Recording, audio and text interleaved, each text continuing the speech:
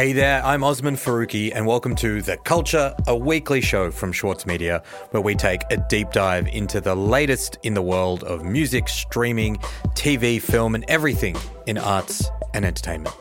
Today on the show, we're going to be talking about the world's newest pop star, Olivia Rodrigo, the singer-songwriter behind the biggest album in the world right now. Sour, Rodrigo's debut, hit number one on the Billboard charts this week, and in doing so, it actually dethroned Cardi B's record Invasion of Privacy, which since 2018 had held the record for the most album sales in its first week since the current Billboard charts were rejigged to include streaming. So Sour has absolutely smashed its sales numbers. It's charted right around the world, including here in Australia, where it also debuted at number one on the ARIA charts. And even if you haven't heard Sour, the album, there is absolutely no way you've missed Rodrigo's huge single, Driver's License. And I know we weren't perfect, but I've never felt this way for no one. And I just can't imagine how you could be so okay now that I'm gone. If there's one track that's defined 2021 so far, it has to be this one. The already iconic breakup song has already seen Rodrigo compared to pop sensations like Taylor Swift and Lorde. But who is Olivia Rodrigo, and why has a teenage girl's breakup album resonated with so many people of all ages? Does her enormous success say something particular about the way pop stars are manufactured right now in this current era, or has it always been like this? To help me answer all of these questions, I'm joined by the wonderful Shad D'Souza. Shad is a music critic for the Saturday Paper, Fader Magazine and Pitchfork, and one of my favourite music writers. Shad, thank you so much for joining me on The Culture. Honoured to be here, as ever. When I was thinking about doing an Olivia Rodrigo episode, it took me maybe like half a second to message you and say, come in, we need to talk about this right now. And then you immediately reconsidered when I sent a 5-page long stream of consciousness rant about everything I think about this album and the phenomenon. Yeah, I reconsidered it by saying, let's not wait until next week. Let's do it right now. And that's obviously how we've ended up here, ready to unpack the phenomenon that is Olivia Rodrigo and the context from which she's emerged.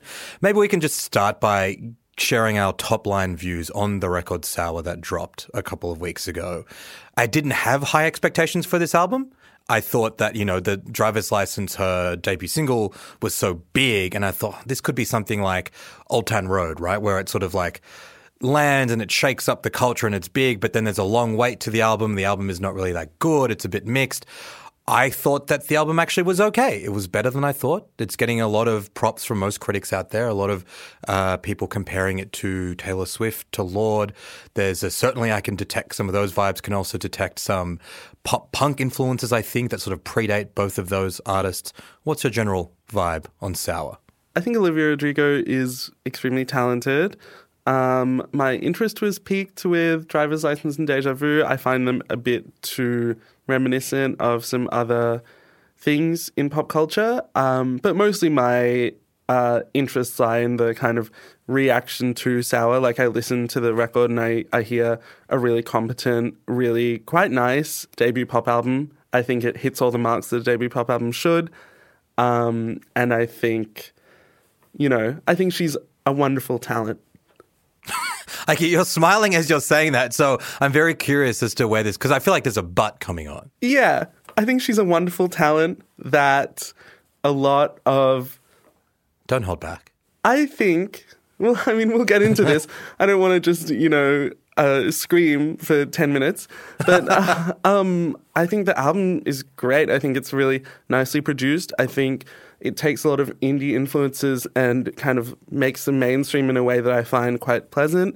But I find it really interesting, the reaction that's been had to the album, like a lot of millennials in particular holding her up as some kind of like master auteur, calling the album kind of revolutionary or like so relatable or so cool or whatever, which maybe it is relatable or whatever, but I think revolutionary does a lot of disservice to Olivia Rodrigo, and I think it says a lot about where we are culturally in terms of what people feel forced to kind of like do with pop as it emerges nowadays. Okay, I like the way that you've signposted all of this because I think there is going to be a lot to get into, and I'm personally excited for you to yell at me because as a 30-year-old, I did find elements of this breakup album kind of relatable coming from a 17-year-old teenage girl. So that's going to be a lot of fun to chat about. But I think before we get into the ins and outs and the kind of lyrical complexity or otherwise of this album, maybe just to bring everyone up to speed, because I'm sure most of the people listening to this show have heard of Olivia Rodrigo, have heard Driver's License. It is one of, if not the biggest tracks of the year. Got my driver's license last week, just like we always talked about. Cause you were so excited for me to finally drive up to your house. But today its influence on the culture, I think it's fair to say, has been dominant this year. It's been massive. Like it's been truly inescapable on a kind of visibility level in terms of pop artists who are kind of like at the forefront of the culture at the moment. She and Driver's License and Deja Vu are definitely kind of like right there. She just had her second number one debut with Good For You. So yeah, people are definitely really, really interested. And it's quite interesting. I think I was kind of on the back foot with her to begin with because she was kind of being sold to me as something extremely revolutionary. And then you kind of sift around a little in her history and it is very clearly a tale as old as time, which is a star who has been on one or multiple Disney properties. In her case, it's a Disney Plus TV show called High School Musical, the series, which is a very meta kind of TV show it's a mockumentary about a school that is filmed at the school where they made High School Musical. And the students of that school mount a production of High School Musical, and it's being chronicled in a series. So very meta. But yeah, so she is a star from a Disney property, amassed millions of fans and millions of listeners through her songs for that soundtrack. It is a musical.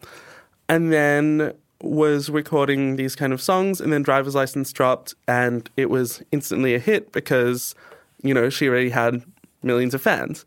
And so that's where you get this kind of like element of quote-unquote virality that from the beginning, I would maybe argue that it wasn't true virality because I wonder whether you can call it that if someone already has the biggest platform in the world, that being the Disney media empire. And also because we've seen it so many times before, you know, Miley Cyrus, Selena Gomez, Demi Lovato, the Jonas Brothers, Ariana Grande, all children's entertainers who springboarded from their kind of like millions plus viewership into instant success hits.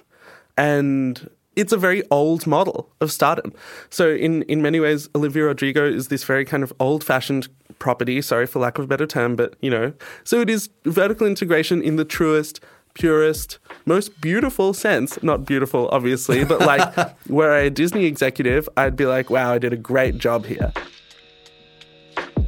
Let's take a quick break, and when we come back, we'll dig a little bit deeper into what makes Driver's License such a smash.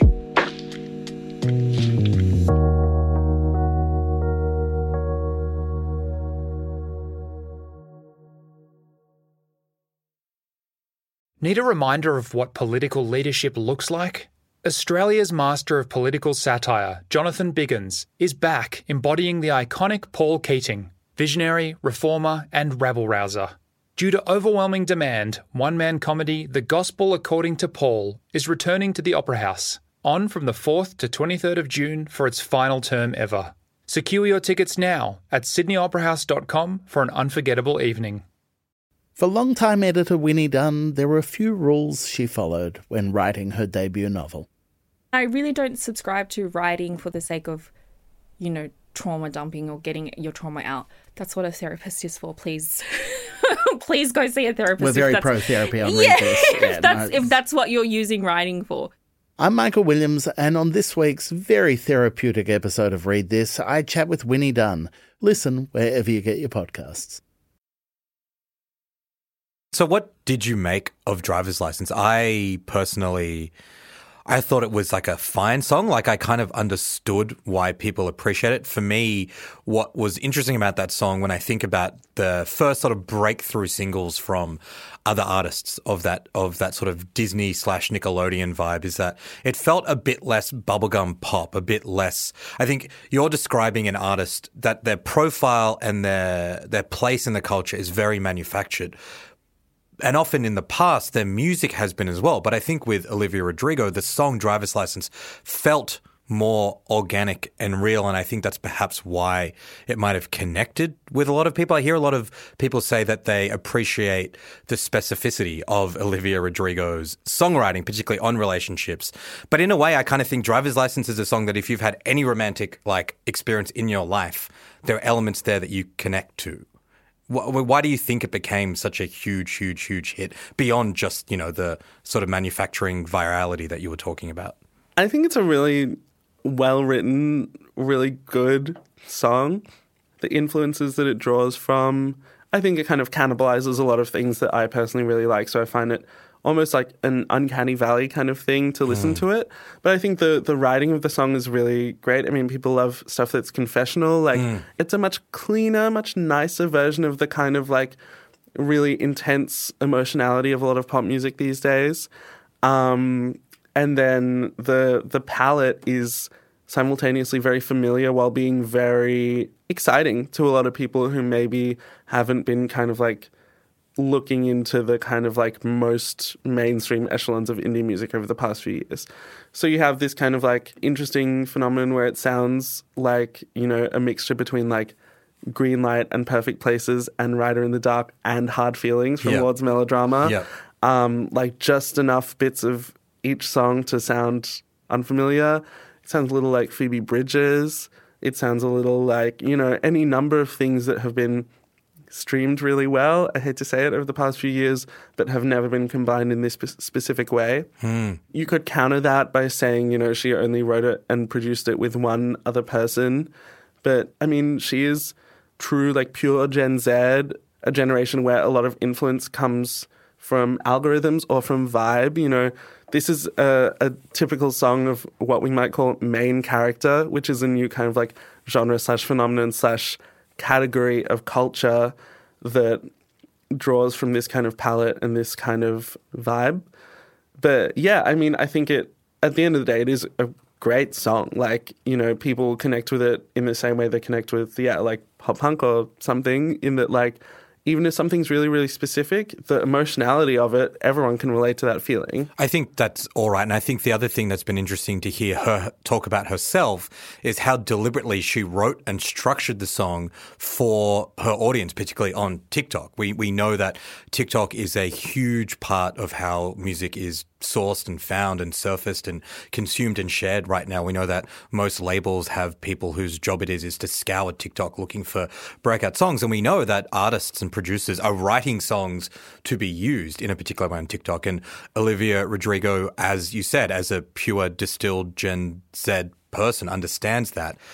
Driver's License is this big, melodic, heartfelt, emotional breakup song that, depending on how deep the YouTube rabbit hole you go down, is either a very specific song about her co-star on High School Musical, the series, Joshua Bassett, or a song that has nothing to do with Joshua Bassett and is just written about feelings of love and heartache and heartbreak. But let's go down the rabbit hole for a second. So Olivia releases this song, Driver's License, where she talks about a relationship ending, about someone that she had very, very strong feelings for, leaving her for someone who is a bit older than her with blonde hair. And you're probably with that blonde girl who always made me doubt. Most of the commentary has suggested that it was Joshua Bassett, her co-star on the show. They were never publicly confirmed as a couple, but Joshua Bassett himself released a song soon after Driver's License called Lie, Lie, Lie, which seems to be taking aim at a character kind of like Olivia who's publicly criticized the breakup, and that itself is sort of contained. But then there's an extra layer on top of that, which is the actress that Joshua Bassett himself has now been romantically linked to, Sabrina Carpenter, also a Disney star. She has released a song called Skin, where she also seems to take aim at an Olivia-type character who has written a song about her as a villain. And she does happen to be a few years older than Olivia and does have blonde hair. You're telling it how you see it. Like truth is whatever you decide. Some people will believe it, and some will read in between the lines. You're putting me in the spotlight, but I've been under it all my life. So there is this whole, in addition to all the manufactured virality you were talking about, there is this extra layer of like music industry, acting world, cultural drama. I mean, it has happened in recent memory. I mean, I think in 2013 or 2014, we had Selena Gomez releasing Revival and Justin Bieber releasing Purpose. Justin Timberlake and Britney Spears had a sort of similar thing with... Yes.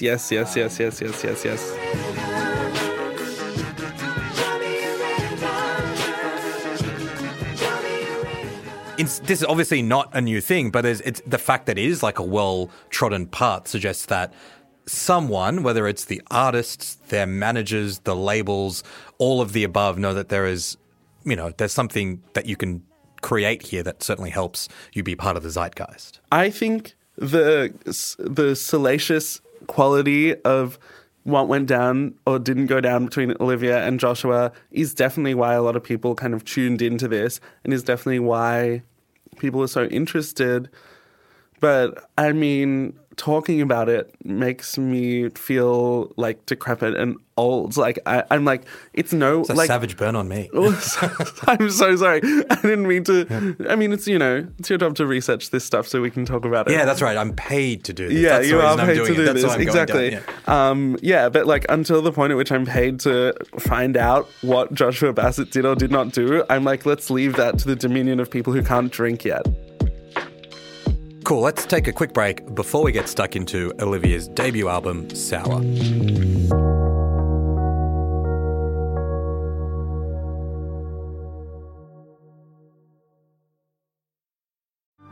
Mahler's music embodies the very essence of humanity.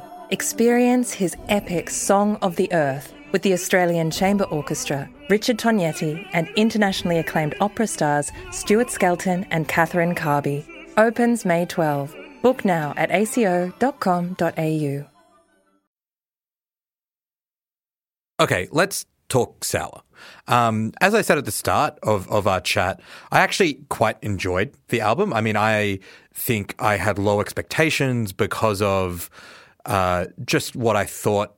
Delivering one song that you pour your heart and soul into is one thing, but being able to replicate that over 9 tracks is a different feat. I think there's varied production. There's sounds, as we've discussed, from that are very reminiscent of Lorde. There is bits of songwriting and singing that remind me of Taylor Swift, particularly kind of both, early eras of Taylor Swift and more recent eras that are a bit more experimental, and even that kind of like sing-talking, almost rap on this album. There's pop punk as well. There's variation there musically, even if not always thematically. Yeah, what made you, I guess, like, if not love, this record? I like it. I think it's really very tasteful. I think there's not much filler, which is really, really commendable for a debut pop album where it's designed to be very grab bag. It's designed to be like, what are people going to connect with? Okay, let's focus on this for the next record. I think Driver's License, as I said, I think is really well written and really nice, but I don't really like it. I love Deja Vu. Do you get deja vu?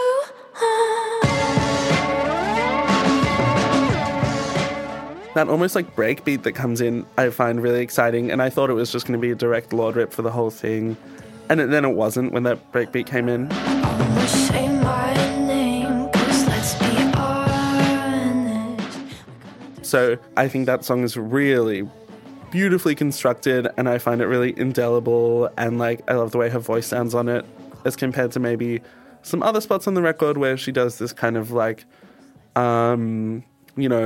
Lorde-ish, like Billy-ish, like low growl thing. Good for you, I guess you moved on really easily. You found a new girl and it only took a couple weeks. Remember when you said that you wanted to But like, I loved Paramore when I was in primary school. So like, Good for You obviously brings back memories. And I think, totally. When people talk about really connecting with this album, I think they mean it sounds like stuff I really liked when I was a teenager or whatever.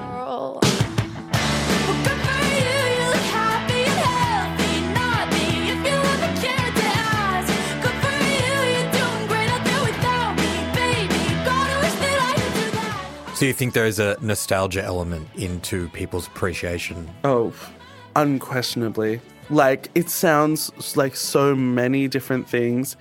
And I think the fact that it's not the same as like hearing a cover or whatever, because it's not just like reference, it's like recreation.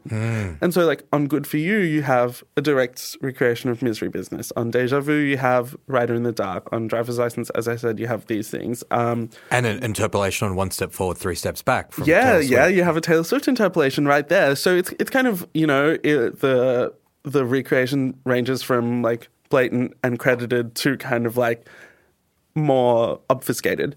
I think there's this kind of newish phenomenon where people right now, I mean, the world is really hard. People want comfort listens, but find it really hard to acknowledge that something is maybe not necessarily like high art or whatever. And so then they listen to Sour and they're like, oh, like this makes you feel really good. Like it must be like the best shit ever. And it's actually just really familiar. And I think you also see that. I mentioned Phoebe Bridgers just before, like last year we had her album Punisher, like, people loved it.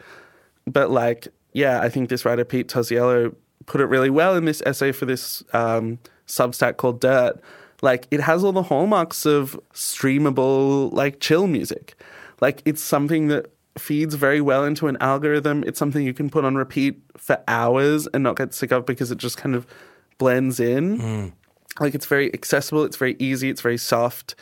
And it's almost, we've talked about the TikTokification of music, but the other thing here is I think the Spotify algorithm, the way that it works is that you could easily finish this album and then Spotify would just send you on to songs like this. And because it's sort of like this distillation of so many different contemporary sounds, you wouldn't even necessarily feel like you're in a different world, right? Totally. And there's an infinite number of songs that could come next in the algorithm. And I think, yeah, this also speaks to people's kind of like valorization of this record, also speaks to this pretty new phenomenon where I think people who maybe once would have been considered tastemakers or critics or whatever are seeing that algorithms are slowly superseding their jobs. And therefore, when they kind of like get an inkling that something will be really elevated and popularized by the algorithm, they'll kind of like step forward and say it's the best thing ever, just so it doesn't look like they're behind. Can I ask you about the themes of this album? And I've got to say, there is an element of discomfort I felt listening to some of these tracks. I'm thinking particularly tracks like Traitor or Good For You or Enough For You, which are about a teenager's experience of heartbreak and love and loss. And I think that discomfort comes from the fact that, like, I'm not a teenager. I'm not a teenage girl, but I still find the music compelling. I still find those feelings relatable when I hear someone talk about, I wasn't cheated on, but I still feel betrayed. And I wonder whether, okay, am I creepy and weird, or is part of her appeal that there is this universality to romance and heartbreak? It doesn't matter if you're 17, 20, 30, 40, 50 years old. The idea of having a relationship and it ending on whatever terms is one that just has always struck a chord, and it's why it's such a common theme across art. Yeah, I mean, I think heartbreak music will always be at least a little bit universal. Like you have something like Taylor Swift, Fearless, like those songs are incredible, even though they're all about, high school. And I also think, in a sense, to be teenaged and to be downtrodden is a wonderful, accessible metaphor to feel adult and downtrodden. There is something kind of regressed or like regressive about the way I think a lot of people are engaging with this album. I think it speaks to a deep kind of like unease that people are having. Like, I think people really want the kind of like simplicity and the naivety of teenage first love or like high school drama or whatever.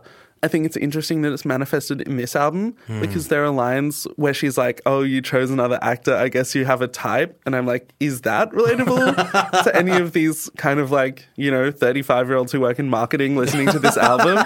Like, and I mean, it is interesting to think of Sour for, I guess, a lot of kind of millennial women who maybe were really into pop punk. But aside from, say, Hayley Williams, couldn't really find any kind of like female pop punk narrators or vocalists or whatever. Olivia Rodrigo kind of like fills that gap in a sense. And so maybe I shouldn't be so harsh on all these people being like, I love this album, I relate. I don't know. But, and I think it is like she does do some really interesting things with her lyricism, like the way she subverts some tropes. Like there's one song, I can't remember what it's called, where she's kind of like comparing herself to like these other girls. And then she's like, I know I shouldn't kind of like tear them down, but like I can't help but feel this way. And I find that element of her songwriting very revealing and exciting because I think it's a really hard thing to expose yourself as having these kind of feelings of emotional ugliness. And I think that is ultimately why, despite maybe some of the rough edges and some of the comparisons that probably do her more harm than good, why this album has cut through. Obviously, there is this element of, having the biggest companies in the world behind you is going to make you sell records no matter how good they are. But the fact that they are pretty good songs, they're written by her, there's a consistency there. So it's this marriage of, I think, something that feels genuine and organic, but has this machine to just get it in front of people as well. Totally. And when I say I find the whole phenomenon kind of frustrating, people are like, oh, but the music's so good. And I'm like, yeah, like the music is good. But that doesn't change the fact that like this is part of Disney's kind of like ongoing project to homogenize everything in culture. And I think we can acknowledge both. And like, I feel genuinely insane when I go online or even like, so Driver's License got added to Triple J. Yeah. Which is like Triple J has historically not added. It's a very surprising decision. There's so many artists like that we don't have to get into. Don't get me started because I could talk for hours about what went on there. But anyway, people like to make it their business. People think pop stars are underdogs. People think corporations and major labels are underdogs.